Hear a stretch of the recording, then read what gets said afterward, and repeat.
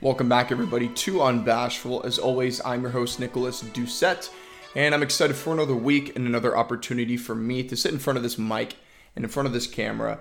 And we got a lot of things to discuss today. We're going to kick it off with Dawn FM, The Weeknd's new album. And first and foremost, I love this album. I think this album is incredible.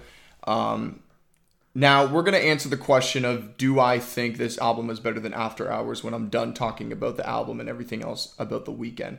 But first and foremost, my favorite songs on Dawn FM, I would definitely say Out of Time, Sacrifice, How Do I Make You Love Me, and what's the last one called? Yeah, Don't Break My Heart. Those are definitely my favorite, kind of my go-tos.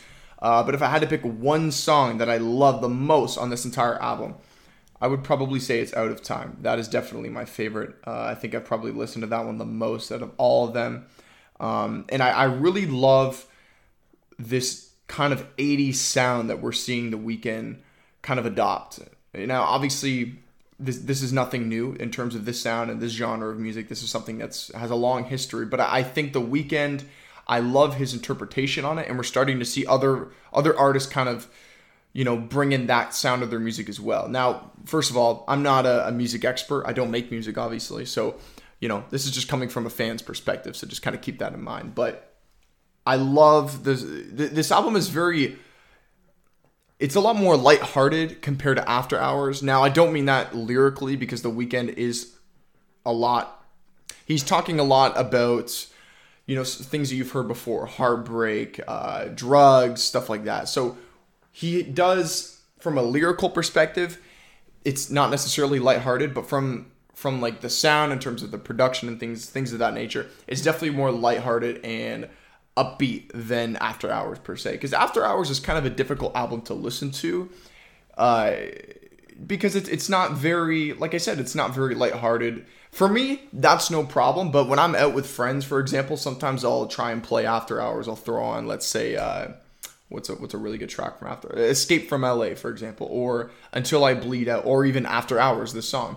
Those songs are very dark and very it's because of the overall theme and the overall message that he's portraying in that album. I think The Weeknd said that this is almost going to be a trilogy that we're hearing right now, and I guess Dawn FM is the second one in the trilogy. So that's kind of exciting to hear. But he has this cinematic tone and message that each album is kind of narrating. It's almost like a storyline that we're hearing through each one of these albums, and Dawn FM, like I said, is a lot more bright, a lot more colorful, a lot more in your face. Whereas After Hours is very moody. It's very, I don't want to say emo, but I mean to a slight degree, a little bit of emo-esque kinda.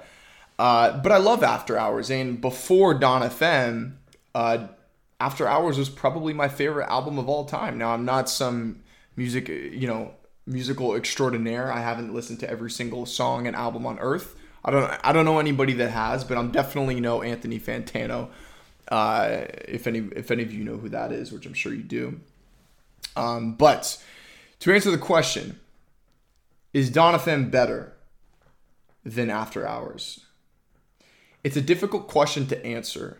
Like I said, Dawn FM is easier to listen to, but After Hours has more hits. It has more, obviously it has the star power. I mean, you have Blinding Lights, arguably Abel's best song he's ever made. You have, obviously, like I said, you have Escape from LA, sorry, drawing a blank. You have Heartless, right? These are all songs that are hits from a commercial standpoint. So Dawn FM kind of lacks that, but I feel like Dawn FM has a very cohesive, it's very cohesive. Now, After Hours is cohesive as well. There's no songs on that album that seem like they don't belong there. They all kind of match the theme. But I feel like Dawn FM kind of blends together a little bit better than After Hours. It's definitely tough.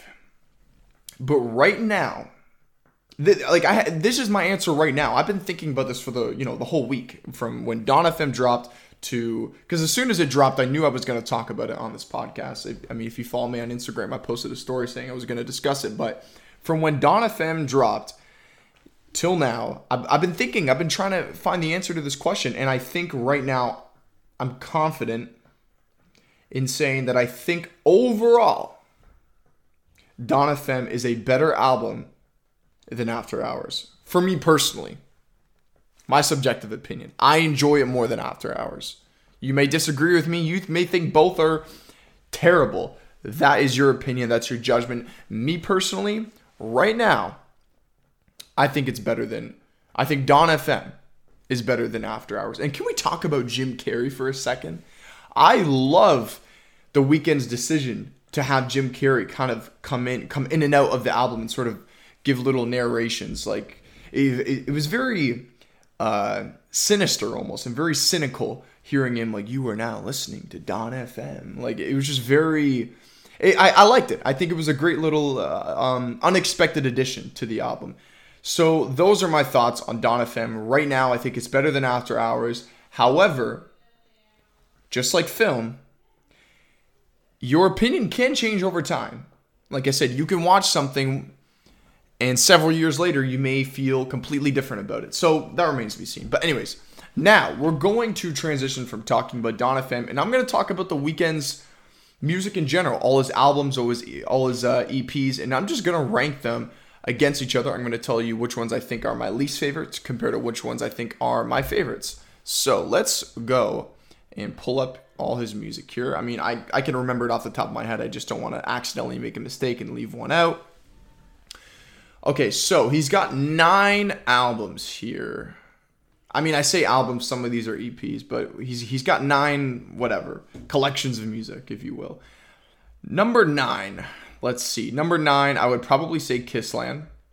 That's definitely my least favorite Weeknd album, personally. Number 8, I'm probably going to put, keep in mind, I haven't, like, this isn't scripted. I thought it'd be authentic to just straight from my thoughts right to the episode, and so I haven't actually thought of the order of these. Now, obviously, like, I do have notes, but in terms of the rankings of the Weeknd's album, this is just all off the top of my head here. So number 9, I got Kissland. Number 8.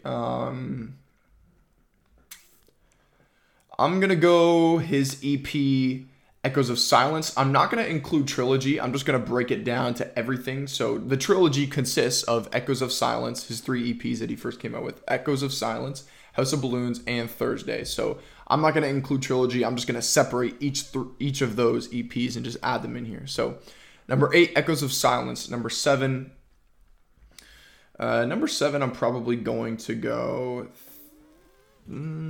Thursday. Yeah, Thursday, number 7. Number 6, I'm going to go Starboy.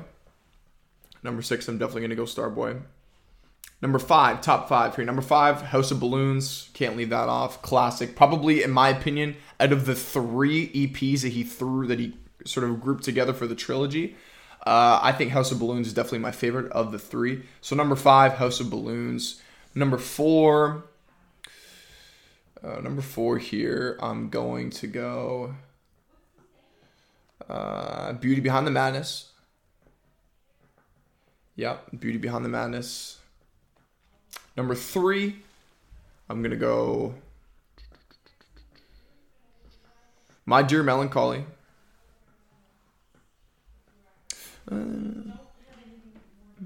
Yeah, My Dear Melancholy. I was kind of contemplating for a second. I was like, do I really want to put Beauty Behind the Madness before or after My Dear Melancholy? But, I mean, Beauty Behind the Madness, in my opinion, I mean, obviously it's got Can't Feel My Face, Often, The Hills, 3 classics, one of the Weeknd's biggest hits. But other than that, the rest of the album for me is kind of mid, to be honest. I mean, you have songs like Labyrinth, Prisoners. So, I mean, not bad, but... for me personally, that's kind of how I feel about Beauty Behind the Madness. So, number 2, obviously, at this point, we know number 2, After Hours. Number 1, Dawn FM. I think that's a pretty good list. I think that's a pretty solid list. I'm curious to see, for you guys listening, if you guys are also a big fan of The Weeknd like I am, tell me your favorite albums of his, and we'll kind of share our thoughts down in the comments section. So, that is going to wrap up the Weeknd discussion. Now, moving on here. So I do want to recognize the unfortunate passing of Sidney Poitier. I'm sure everybody's probably heard this news. Now, for those of you who are unfamiliar with Sidney, Sidney was the first African-American actor to win the Oscar Award for Best Actor. Obviously, incredibly significant. He starred in films such as A Patch of Blue, No Way Out, and Slender Thread, and then, of course, his Oscar-winning role being Lilies of the Field. He will be incredibly missed and a trailblazer in the entertainment industry. So I just wanted to acknowledge that. And moving on, I'm going to be talking about this year's comic book films. We have a big year here in 2022 for comic book films, series, shows, etc. And I'm going to talk about the film specifically, and I'm going to give my ranking before really any of them have before any of them have come out. I'm going to talk about what the rankings how I think these films will rank up against each other. Now, like I said, keep in mind, none of these films have come out yet. So at the end of this year, I'm going to revisit this list and I'm going to see if I feel the same. But before I get into this list, I do want to let you guys know that down in the description below, you will see I do have an Amazon affiliate link. Now, I just want to let you guys know that it's incredibly cold out. We all know that. It's winter. It's that time of year when we're putting on a lot of layers. And with my Amazon affiliate link, you'll find links directly to hats, coats, scarves, socks, etc. And if you guys want to support me, want to support the channel, it's completely free. You're not going to, it's Amazon. Everybody uses Amazon. If you click my affiliate link, you're not going to get charged any extra fees, any of that. You're just going to be supporting me and the channel. So no pressure. You don't have to if you don't want to, but I would greatly appreciate it. And if you feel so kind to do that, click the link down below and you guys can get yourself hats, coats, and things like that to help keep you bundled up for the winter. But anyways, with that out of the way, let's get into the list. Now, number 10, I got Batgirl. Now, when I was making this list, it was kind of difficult, but I am getting excited as each day goes by for Batgirl. Now, I do think it's a mistake to keep this film exclusively on HBO Max. I think with the cast and everybody involved in the film, I don't know why they just won't release it theatrically and do what they're doing on HBO Max, giving that theatrical 45-day window and then putting it on HBO Max. But for Batgirl, this is an exclusive HBO Max film. I don't really quite understand the decision, and I kind of wish they would just put it in theaters first and then release it on HBO Max. But when I was developing this list, a few days after that, there was a leak and a photo of what seems to be Michael Keaton's Batman and Robin on this sort of like brick wall mural that the set is, that it's like a set piece behind the scenes that they're putting together. And that probably confirms the rumors of The Flash that they are going to essentially retcon all the events of the Snyderverse films. That is kind of confusing though, because we still have Jason Momoa as Aquaman. We still have Gal Gadot as Wonder Woman. But I'm sure they're going to find a way to answer that in a way that's cohesive, in a way that makes sense. So number 10, I got Batgirl. Number 9, I got Black Adam. I'm going to be honest with you. I'm not really very interested in Black Adam. I've talked about this movie before on the show, and it seems interesting. Black Adam is definitely one of the most powerful characters in the DCEU. He could definitely give Superman a run for his money, but overall, I saw the teaser. It just, to me, I'm going to need to see more before I'm really interested in this film. So for me, compared to the other films, I think this is going to rank number 9. Number 8, Aquaman, The Lost Kingdom. I love Jason Momoa as Aquaman, and I'm really excited to see him and all the other returning characters, actors, and actresses return for that sequel. We all know how much of an unexpected hit rather. I don't think anybody really thought Aquaman was going to make $1 billion at the box office. Certainly I didn't. So with that, there's clearly an interest and a passion for this character, and I think this second film in this trilogy that they're building, I think it's going to be incredible. Will it be better than the first? We'll have to find out. Number 7, Spider-Man Across the Spider-Verse Part 1. I gotta say, I do think Into the Spider-Verse, while a pleasant surprise, is incredibly overrated. People talk about this film as if it's one of the best comic book films of all time. And there's a lot of comic book films out there. And don't get me wrong, this is definitely like top 20, top 10. I don't know about that. But it's, in my opinion, I think it's going to go number 7 against these other 6 films. Number 6, I got Morbius. I talked about Morbius on my last episode. I'm excited for this film for the wrong reasons. I'm excited for the Spider-Man answers that we're going to get. I'm not really excited for the Morbius character. Number 5, I got The Flash. Kind of like with the Batgirl, as each day goes by, I'm getting more and more excited for this film because we're starting to hear that the plot, the Flashpoint plot that they're implementing into this film is going to sort of start a new direction and set a new path for the DCEU. And I'm hearing rumors that Michael Keaton is going to be the main Batman of this universe now for, I guess, the foreseeable future. That's kind of interesting considering Michael Keaton's like going to be 70 or something like that. Are they going to de-age him? I mean, I'm not too sure. A lot of questions and a lot of interest. So number 5, I think that's going to be The Flash. Number 4, Black Panther Wakanda Forever. I'm excited for this film. Now, obviously, Chadwick Boseman isn't in this film. We all know that he unfortunately passed away, and I'm really curious to see how they're going to explain his passing, because we all know that they're not recasting the character. I do think we're going to see a new Black Panther in the MCU, but I don't think just recasting him is a good idea. I've talked about this, many times before. I'm not going to get into my opinions on it, but overall, I do think it's interesting that we do know that there is going to be another Black Panther because Marvel just released some cover art of all the superheroes that are in the MCU right now, and there was a little sort of like cut photo, in the frame, half of Black Panther's body was cut off, but you can see it's a completely different suit. It almost has some purple into it as well. So that looks really exciting. And I'm curious to see who is going to pick up the mantle of Black Panther. Is it going to be Shuri? Is it going to be M'Baku? I'm really excited. So number 4, like I said, Black Panther Wakanda Forever. Out of all the films that I have questions for the most, that film definitely I have the most questions for. Actually, scratch that because the next film here, number 3, Doctor Strange, I think this is going to be the 3rd best comic book film of the year. We're going to talk about this film in particular after. We're going to talk about all the rumored and speculated cameos that are supposed to happen in this film, but I think it's going to be the 3rd best comic book film.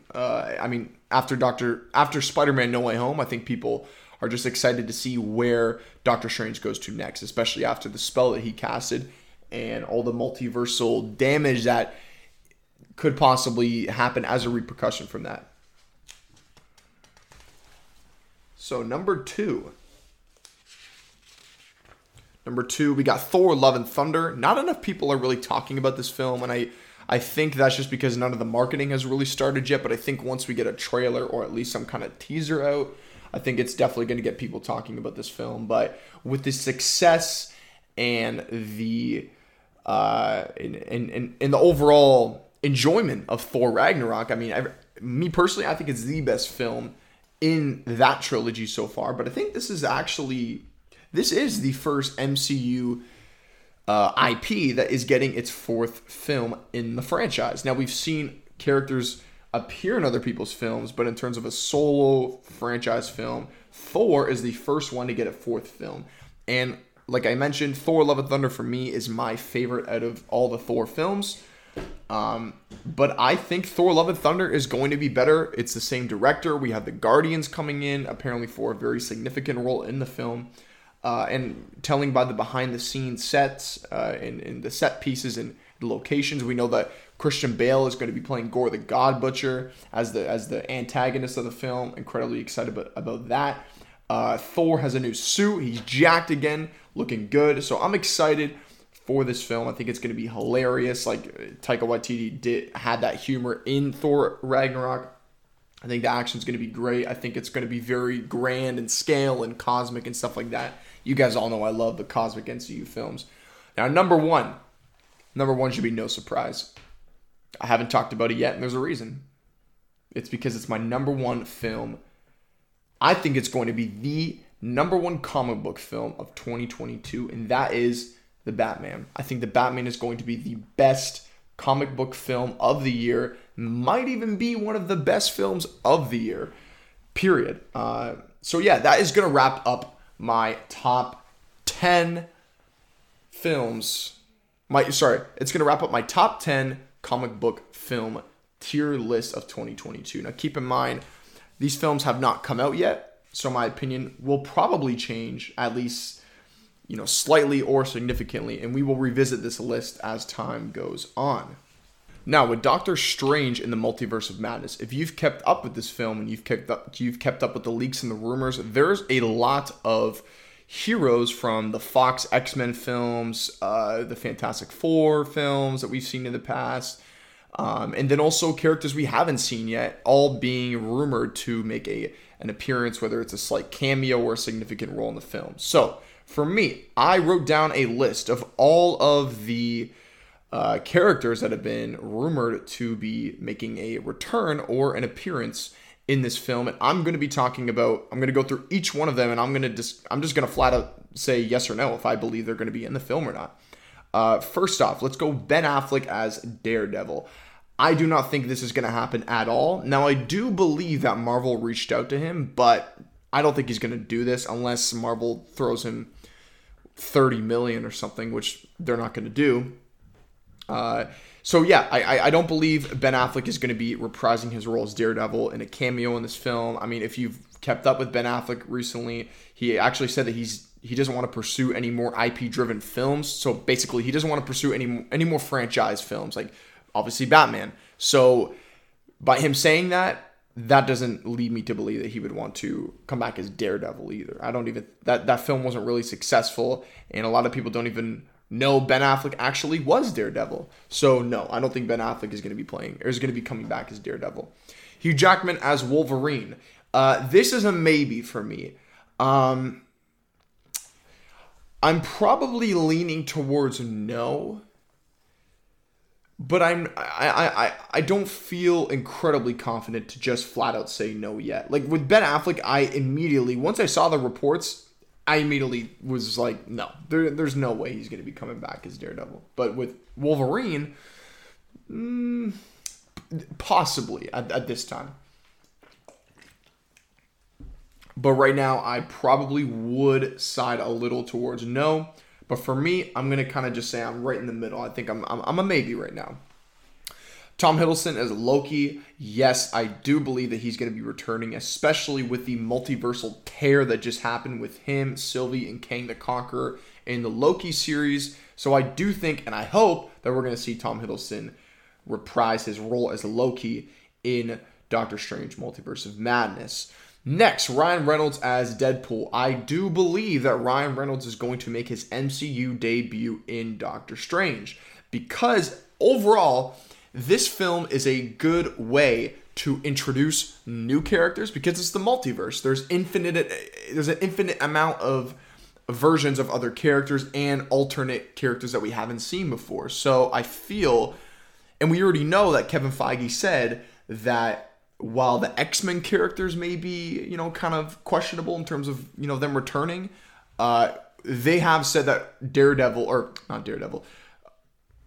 I wrote Ryan Reynolds as Daredevil on my list. My bad. Deadpool. That's what I meant to say.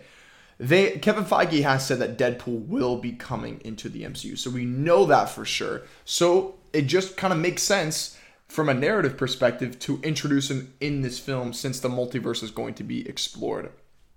And I mean, I guess in a way you could say that for a lot of these other characters, but we don't know, and I hope that the X-Men characters from the Fox universe, we don't know if they're going to be coming back full-time in the Marvel Cinematic Universe. I believe some of them will be making a cameo, but I do believe that it's going to be a complete restructure of that franchise. I think in the future we will see, probably within the next couple of years, I do think we are going to see another Wolverine, like a new Wolverine, a new Professor X, a new Magneto, so on. But I keep saying Daredevil. Deadpool, Ryan Reynolds. Yes, I think we're going to see him. Owen Wilson, his character Agent Mobius from Loki. I don't believe we're going to see him in this. As to why, I don't know. It's possible. I wouldn't be shocked. But I personally don't think we're going to see him. We could, but right now, I'm going with my gut. No for Mobius. Sophia Di Martino as Sylvie. I really love that character first and foremost, but I don't believe that she's going to be in this film. I think what happened with her and Kang, I mean, she obviously killed, that version of Kang that we saw, Kang the Conqueror in Loki, and that's essentially what tore the multiverse open. I don't believe we're going to see her because I feel like what happened right after that moment, she probably just fled the scene and went somewhere else and did whatever. But, I mean, we're obviously going to see her in Loki Season 2, but I don't believe we're going to see her in the Multiverse of Madness. Now, the original Fantastic Four cast members. So I'm talking, Chris Evans. Who's the other cast members? I can't remember their names off the top of my head here. Fantastic Four cast 2005. Yeah, I don't think we're going to see Jessica Alba, Ioan Gruffudd, definitely pronounced that wrong. Michael Chiklis as the Thing. Yeah, I don't think, definitely not the Doctor Doom of that film. Apparently, Julian McMahon. Yeah, I don't think we're going to see any of them come back. I hope we don't. It would be kind of funny to see, Chris Evans come back as a Human Torch, but I'd rather that not happen. Moving on, Patrick Stewart as Professor X. I do believe this is going to happen. Now, before I get into details, I do want to warn you guys what I'm about to talk about could be a spoiler for the film because this is apparently a leak. Now, some of this is just straight up rumors. There's a difference between a leak and a rumor. A leak can come from a credible source who has a history of leaking information that has come to that has happened. We've seen that with Spider-Man No Way Home. So, and a rumor is just fans speculating, kind of like what I'm doing right now. But there have been many leaks regarding Patrick Stewart. So a lot of from very credible sources. So what I'm about to talk about could happen in the film. So you've been warned. But yes, I do believe that Patrick Stewart is going to be in this film. Now, the Illuminati is rumored to be a part of this film. Now, for those of you who don't know what the Illuminati are in the Marvel Cinematic Universe, we've all heard of the Illuminati in society. It's one of the biggest conspiracies on Earth. But in the Marvel Cinematic Universe, the Illuminati consists of the strongest heroes out of the MCU.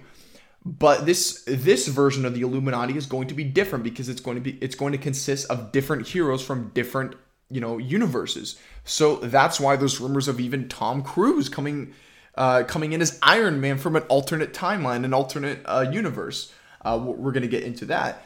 So, but in this cast and crew of the Illuminati, one of the members is leaked to be Professor X, and Patrick Stewart specifically playing Professor X. Now, apparently James McAvoy is also rumored to come back as well as Professor X, but I personally don't think that we're going to see James McAvoy reprise his role as a younger Charles Xavier. I do think that we will for sure see Professor X or see Patrick Stewart come back as Professor X, because apparently he is the one who is spearheading the Illuminati. And apparently I'm sure some of you have seen it, but there's actually photos of a very early CGI picture version, whatever you want to call it, of what it looks like Doctor Strange being carried in by almost like henchmen to see Professor X, almost like he is testifying or he's being put on the stand, almost like he's being put to trial. So that I definitely believe is going to happen. Now, I just mentioned this Tom Cruise as Iron Man. I do believe that this is going to happen. Now, maybe this is just me wanting to believe that this is going to happen, rather than or will this actually happen? This could just be wishful thinking on my behalf, but I personally do think that we are going to see Tom Cruise very briefly make an appearance as a different version of Iron Man. Some people are saying he's going to be coming in wearing a different suit, almost like a silver suit. I hope he just, if they're going to bring Tom Cruise into this film as Iron Man briefly. I hope he doesn't stay for a significant amount of time. I hope he just shows up in the red and gold armor that we are accustomed to seeing with Robert Downey Jr. I think that would be really cool. And they've talked about how this film is going to be incredibly wacky, bonkers compared to anything we've seen in the MCU. So if they're really, putting their money where their mouth is, they should get Tom Cruise to make a slight appearance as Iron Man, since they're going to be exploring the multiverse. Next, Captain Carter. No, I don't believe we're going to see Captain Carter come in this film.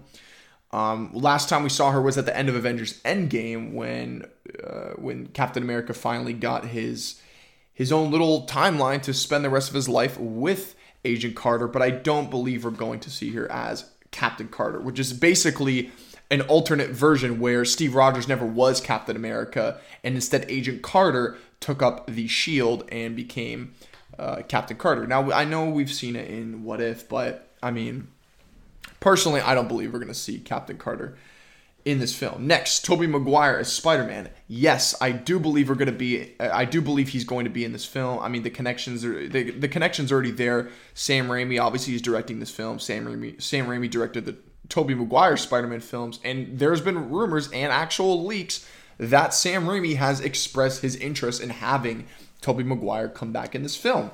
And obviously, with the success of No Way Home, it's Sony's biggest film they've ever made. I definitely think that we will see Tobey Maguire. Now, the leaks have suggested, once again, leaks, take it with a grain of salt, but you're being warned, this could happen. The leaks are suggesting that Tobey Maguire is just going to hop in the booth and do a little bit of voice acting, and we're never actually going to see his face on screen. It's more or less probably just going to be the stuntman wearing the Spider-Man costume, or just some CGI version of the costume. But we're not actually going to see Tobey Maguire's face. That would be a little bit disappointing, but hell, even if I can just get his, audio and, my imagination will just convince me that it's him on screen. Next, speaking of Spider-Man, Andrew Garfield. I do believe we're going to see him come back. I can almost 100% guarantee he's going to come back in the MCU. But I don't believe we're going to see him come back in this film specifically. I think we'll either see him come back maybe in his own third film, possibly, or probably in maybe Spider-Man 4 with Tom Holland. But I'm not quite sure where we'll see Andrew Garfield. I'm almost certain we'll see him again in the MCU, but I don't think it's going to be in Doctor Strange Multiverse of Madness. Next, Michael Keaton. Michael Keaton as Vulture, sorry. I do think we're going to see Michael Keaton come back as Vulture because about a couple months ago, Doctor Strange was actually doing something for the Multiverse of Madness. There were some reshoots happening for the film. Benedict Cumberbatch was on Jimmy Kimmel talking about how they're doing some reshoots. And then right around that same time, Michael Keaton was also on another late night show, and he also mentioned how he is doing some Vulture scenes, but he didn't say for what film. Now, for me, I don't believe it's a coincidence that Doctor Strange Multiverse of Madness was doing reshoots right as Michael Keaton came out and said, "Hey, I'm doing some Vulture stuff." I don't believe that's a coincidence. I think that we are going to see Vulture, Michael Keaton, come back in the Multiverse of Madness. Next, Tilda Swinton, the Ancient One. I don't believe we're going to see her come back. I think her appearance in Avengers Endgame was probably the final one. But I think this film is kind of setting up the possibility of Avengers Secret Wars. And I do think that if we get a Secret Wars film, being the fifth Avengers film, I do think that we could see a different version of the Ancient One in some other, multiverse or some other universe. Next, the last one here on my list, Kang the Conqueror. I do believe that we are going to see Jonathan Majors come in this film as Kang the Conqueror. He's essentially been the catalyst to all this multiverse destruction that's been happening. And we do know that he is going to be the main antagonist of Ant-Man and the Wasp: Quantumania. So I do believe that we are going to see him briefly. We may not actually see him, but I think if we're going to see Loki come in this film, I do believe that Doctor Strange is going to come to him And then I think we're gonna see the statue of Kang the Conqueror. Sorry about that. I do think we could see a statue of Kang the Conqueror, or we could just straight up see Jonathan Majors just show up as, you know, Kang with the purple suit on and stuff like that, and the blue eyes and all that. So yes, I do think he's going to be in this film. Now that is going to wrap up the list here. I know there's probably been some other characters, but this list here consists of the most buzz and the most discussion that I've seen amongst the fan community of, well, you know, will Tom Cruise come back, or will Ben Affleck come back? So that is my list. Those are the characters that I think will not be in this film and that will be in this film.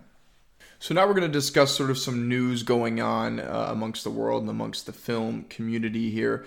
I'm here in Canada right now, specifically Ontario, and unfortunately, theaters are, well, actually not even just in Ontario, excuse me, theaters are getting shut down across the world. Now, obviously, there's some states and some provinces that still have their theaters open just because maybe cases aren't as high.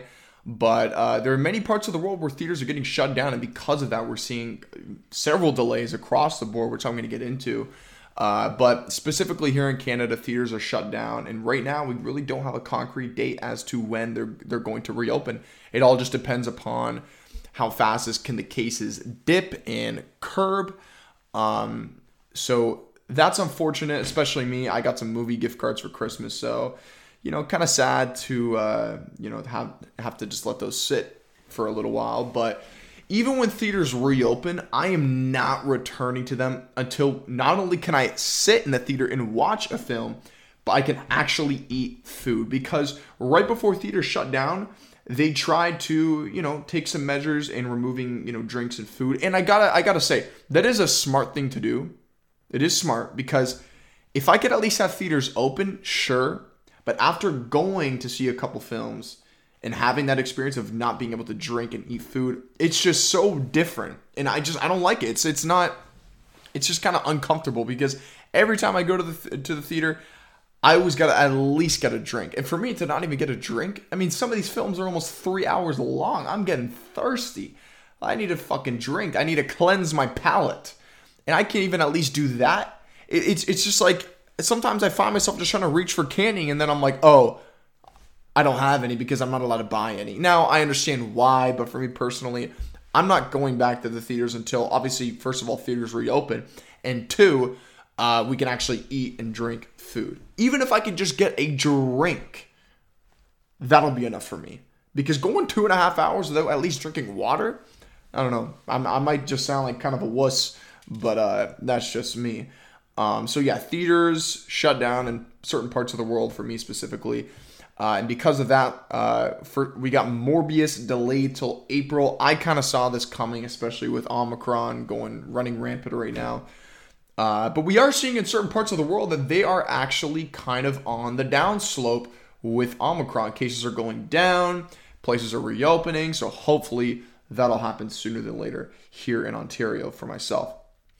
So yeah, Morbius delayed till April. We got some Ben Affleck news. Ben Affleck kind of talked openly in an interview, I think, with the LA Times.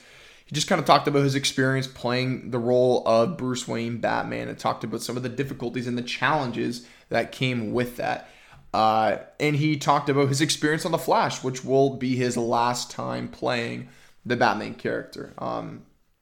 And like I mentioned earlier in the episode, he also talked about how, I guess, through that experience working on Batman and other IP franchises, that he doesn't really want to pursue those, you know, big franchise films anymore. He kind of wants to just focus on, you know, some of the more smaller indie art house films, you know, whatever. And we all, well, for some of you, if you've kept up with the Batman, I mean, obviously we have the Robert Pattinson Batman coming out, which, like I mentioned, I'm, you know, head over heels excited for. I think it could be the best film of this year. But before Robert Pattinson even, you know, being considered to play Batman, we originally had Ben Affleck. He was going to write, direct, produce, and obviously star in the Batman. So he was going to just have both hands on the wheel. And as time went on, he dropped out of the directing chair, and then he handed it over to Matt Reeves. And then eventually, I think he even said he's not going to write the film. Or he had a script written for the film already, but I think some sort of studio, you know, agendas and meddling with, maybe Jeff Johns, or I don't know the story. This is just what I've heard from, online, and, I obviously take it with a grain of salt, but, eventually he just withdrew himself from the project entirely. It started with, he's not going to direct it. Now Matt Reeves is going to direct it. And then inevitably he just said, I'm not going to do this anymore. So, and he talks about that specifically. Now, this quote I'm about to read comes from Kevin Phelan. Hopefully I pronounced that right, or Pellin. I'm not too sure. This comes from Kevin Pellin of Scream Rant. And I quote, it says, this is coming from Ben Affleck, I looked at, and then referring to Batman, I looked at it and thought, I'm not going to be happy doing this. The person who does this should love it. Obviously, Matt Reeves is very passionate about the project. He goes on to say, you're supposed to always want these things, and I probably would have loved doing it at 32 or something. But it was at the point where I started to realize it's not worth it. It's just a wonderful benefit of reorienting and recalibrating your priorities that once it started being more about the experience, I felt more at ease. So basically, in a nutshell, it just seems like he lost the passion for playing the character. From that quote, to me at least, it kind of just seems like the passion at that point was possibly lost. And we're going to get into some of the factors that had probably contributed to him losing the passion for the character of Batman. But that is kind of like the takeaway that I get from reading that quote. And like I mentioned, I think this also stems from his experience, specifically from the Justice League. I don't think there's the sad Affleck meme from him doing press for Batman vs. Superman Dawn of Justice, but I think the experience for him, telling just by the quotes and by the articles, I think the experience that really sort of made him decide that I think I need to part ways from playing this character was the Justice League. And we actually have information about that specifically regarding the Justice League and the reshoots with with Joss Whedon coming to step in and everything. This quote comes from Josh Rodenberg from the LA Times. Los Angeles Times, let me see here. So Ben Affleck says, and I quote, it was really Justice League that was the nadir for me. That was a bad experience because of a confluence of things. My own life, my divorce, being away too much, the competing agendas, and then Zack Snyder's personal tragedy, because unfortunately his daughter at that time, while shooting the film back in 2017, she tragically took her own life and passed away. So because of that, obviously Zack Snyder had to step away from the project, and obviously, that's the logical thing to do. But they had to find a new director because they weren't finished shooting the film. So they brought in Joss Whedon. And at that time, people would probably assume, myself included, that's a great pickup as a director. This is a guy who directed the Avengers. At that time, he had already directed Age of Ultron and the first Avengers films, which turned out to be blockbuster hits. So, but I just think Joss Whedon's vision and the humor he likes to implement in the film, and just all the sort of wackiness almost, I think that fits a little bit more. It fits a little bit better in the Marvel films compared to the DC films, that have been known, especially Batman and Superman. Those films can be a little bit darker and definitely don't have that MCU kind of feel to them. Obviously, they're not. They're DC films, and I think that just didn't, his sort of vision and direction he wanted to take this film, I just don't think it fit very well with these characters. And he goes on to say, it was just the worst experience. He said, and the reshooting. It was just the worst experience. It was awful. It was everything that I didn't like about this. That became the moment where I said, I'm not doing this anymore.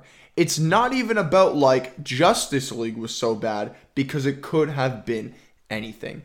And that is the most important part, because I'm seeing a lot of content creators and a lot of people making headlines just about him saying Justice League was the worst experience. And people are taking that and running with these headlines and portraying the message that he's saying the film and shooting the film was bad because just because he thought the film was bad. That's not the case. There was external reasons as to why his experience was so bad. And I also found other articles that were saying that he was also dealing with alcohol abuse during that time. So even more external things that were happening to make that experience bad for him. It was more personal for him rather than just like the film being bad or he didn't like the script or something. Like none of that had influence in him saying it was the worst experience. But of course we know how these headliners and how these news outlets work. They will just take the smallest little bit of information without providing context. Not all of them, but some of them do that without providing context and just running with, it was a worse experience. He hates everybody involved. He hates Henry Cavill. He hates Joss Whedon. That's not the case at all.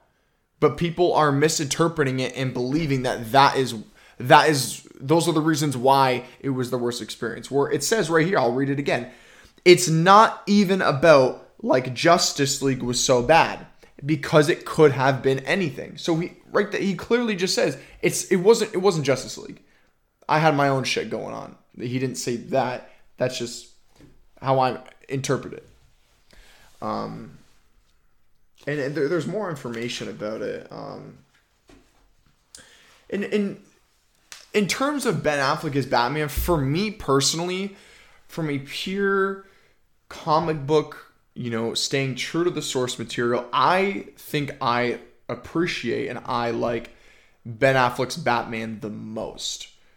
Now, Christian, excuse me, that's my cat. Christian Bale holds a special place in my heart because, I grew up watching his films. But I always kind of had a problem with Christian Bale's Batsuit. I just didn't feel like he looked very big. I know it's hard to capture the size and the masculine, or not masculinity, the muscles and stuff like that of the comic book character, because the comic book Bruce Wayne looks like he's 600 pounds all muscle. That's obviously unrealistic to portray in a live action film, but I always kind of felt that aside from Batman Begins, because I actually really enjoyed I really liked the suit that he wears in the Batman Begins film, and then he wears it briefly in the beginning of The Dark Knight, but then he gets this more sort of like tactical, almost SWAT ninja looking kind of suit. And for me, I always kind of had it wasn't my favorite. Didn't look terrible, not as bad as like the bat nipple suit from the Val Kilmer, George Clooney films. But Ben Affleck, for me, I loved him as Batman. And I was really upset when I heard that he wasn't going to be coming back as Batman until we obviously heard that he was going to make one final appearance in The Flash. And speaking of The Flash, I think he also said something, I'm paraphrasing here, but he also said something along the lines of like, out of all my experiences playing Batman, I am extremely proud. And he basically said his favorite experience playing the character was on the upcoming Flash movie. And he said, I'm paraphrasing once again, but he basically said, like, I'm really proud of what we did with that film, of what my performance in that film. So that's great to hear. At least he didn't have a, unfortunate experience with The Flash, because it would be kind of unfortunate for him to leave the character sort of with a sour taste in his mouth. And I think that's probably why he came back for The Flash, and also to probably give, the character of Bruce Wayne, Ben Affleck's Bruce Wayne, a proper goodbye in a way that makes sense. Because if they didn't, they would have to find some weird way to address in the future DCEU films why we're not seeing Ben Affleck's Batman. So I think from a narrative perspective, he wanted to return to sort of give his send off, and then also just for himself, for his own sake, playing the character. I'm sure he probably wanted to just get one good final experience and leave on a high note, rather than leaving with Justice League being his final film as the character. So at least he could have some fond memories playing Batman. But yeah. And that's kind of like the news regarding Ben Affleck. Like I mentioned, I'm really upset that we're not going to get a solo Ben Affleck Batman, because that was rumored to have Deathstroke. And we did see Deathstroke in the cut scene, the post-credit scene of the Justice League film. We saw him interacting with Lex Luthor. So they were kind of building and setting up that character to be the main antagonist of that film. of the solo Batman film. But you know what? I'm happy with the way it turned out. I'm excited for Robert Pattinson, and I think he's going to kick ass in this role as this character as Bruce Wayne, and I'm excited.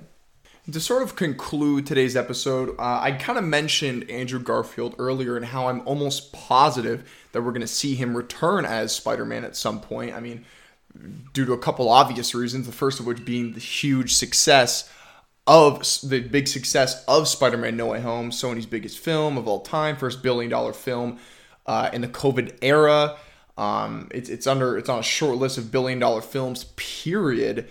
So we all know that it's been a huge success, and we actually have Andrew Garfield finally speaking about his experience in No Way Home. He's finally actually said, like, hey, I'm in this film, because the whole year he's been doing press for films like Mainstream and Tick, Tick, Boom, and all they've asked him is about Spider-Man, and he's done a really good job of saying, like, I didn't get a call, I'm not a part of this, but as a fan, I'm excited to see what they're going to do. But that whole time, he knew damn well he was in the film, and he'd already shot scenes for the film. So, and people really relished and really loved him coming back. I think people didn't appreciate Andrew Garfield's approach to the character until now. I think this film was really a love letter to Andrew Garfield's short little run as Spider-Man, because he was almost like the middle child between the older brother being Tobey Maguire and obviously the youngest brother being our Spider-Man that we have currently, Tom Holland. And I think people now really appreciate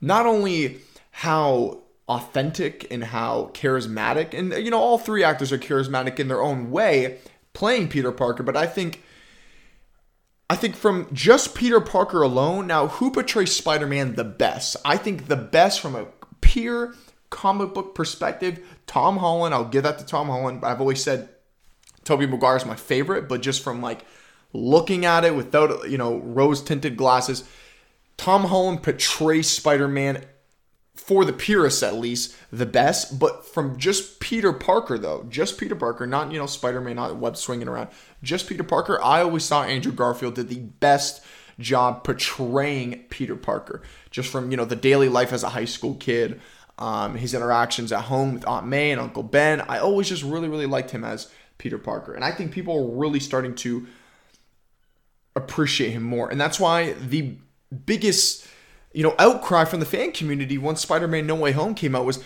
bring Amazing Spider-Man 3 to the big screen. Let's get it, let's conclude, and let's give him his trilogy that he never got to finish.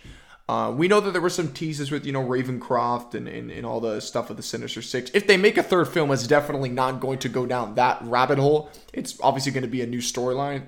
I hope so. But, even with Amazing Spider-Man 2, it's definitely not one of the best. It's actually one of my least favorite Spider-Man films.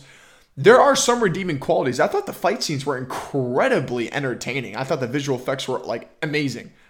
No pun intended.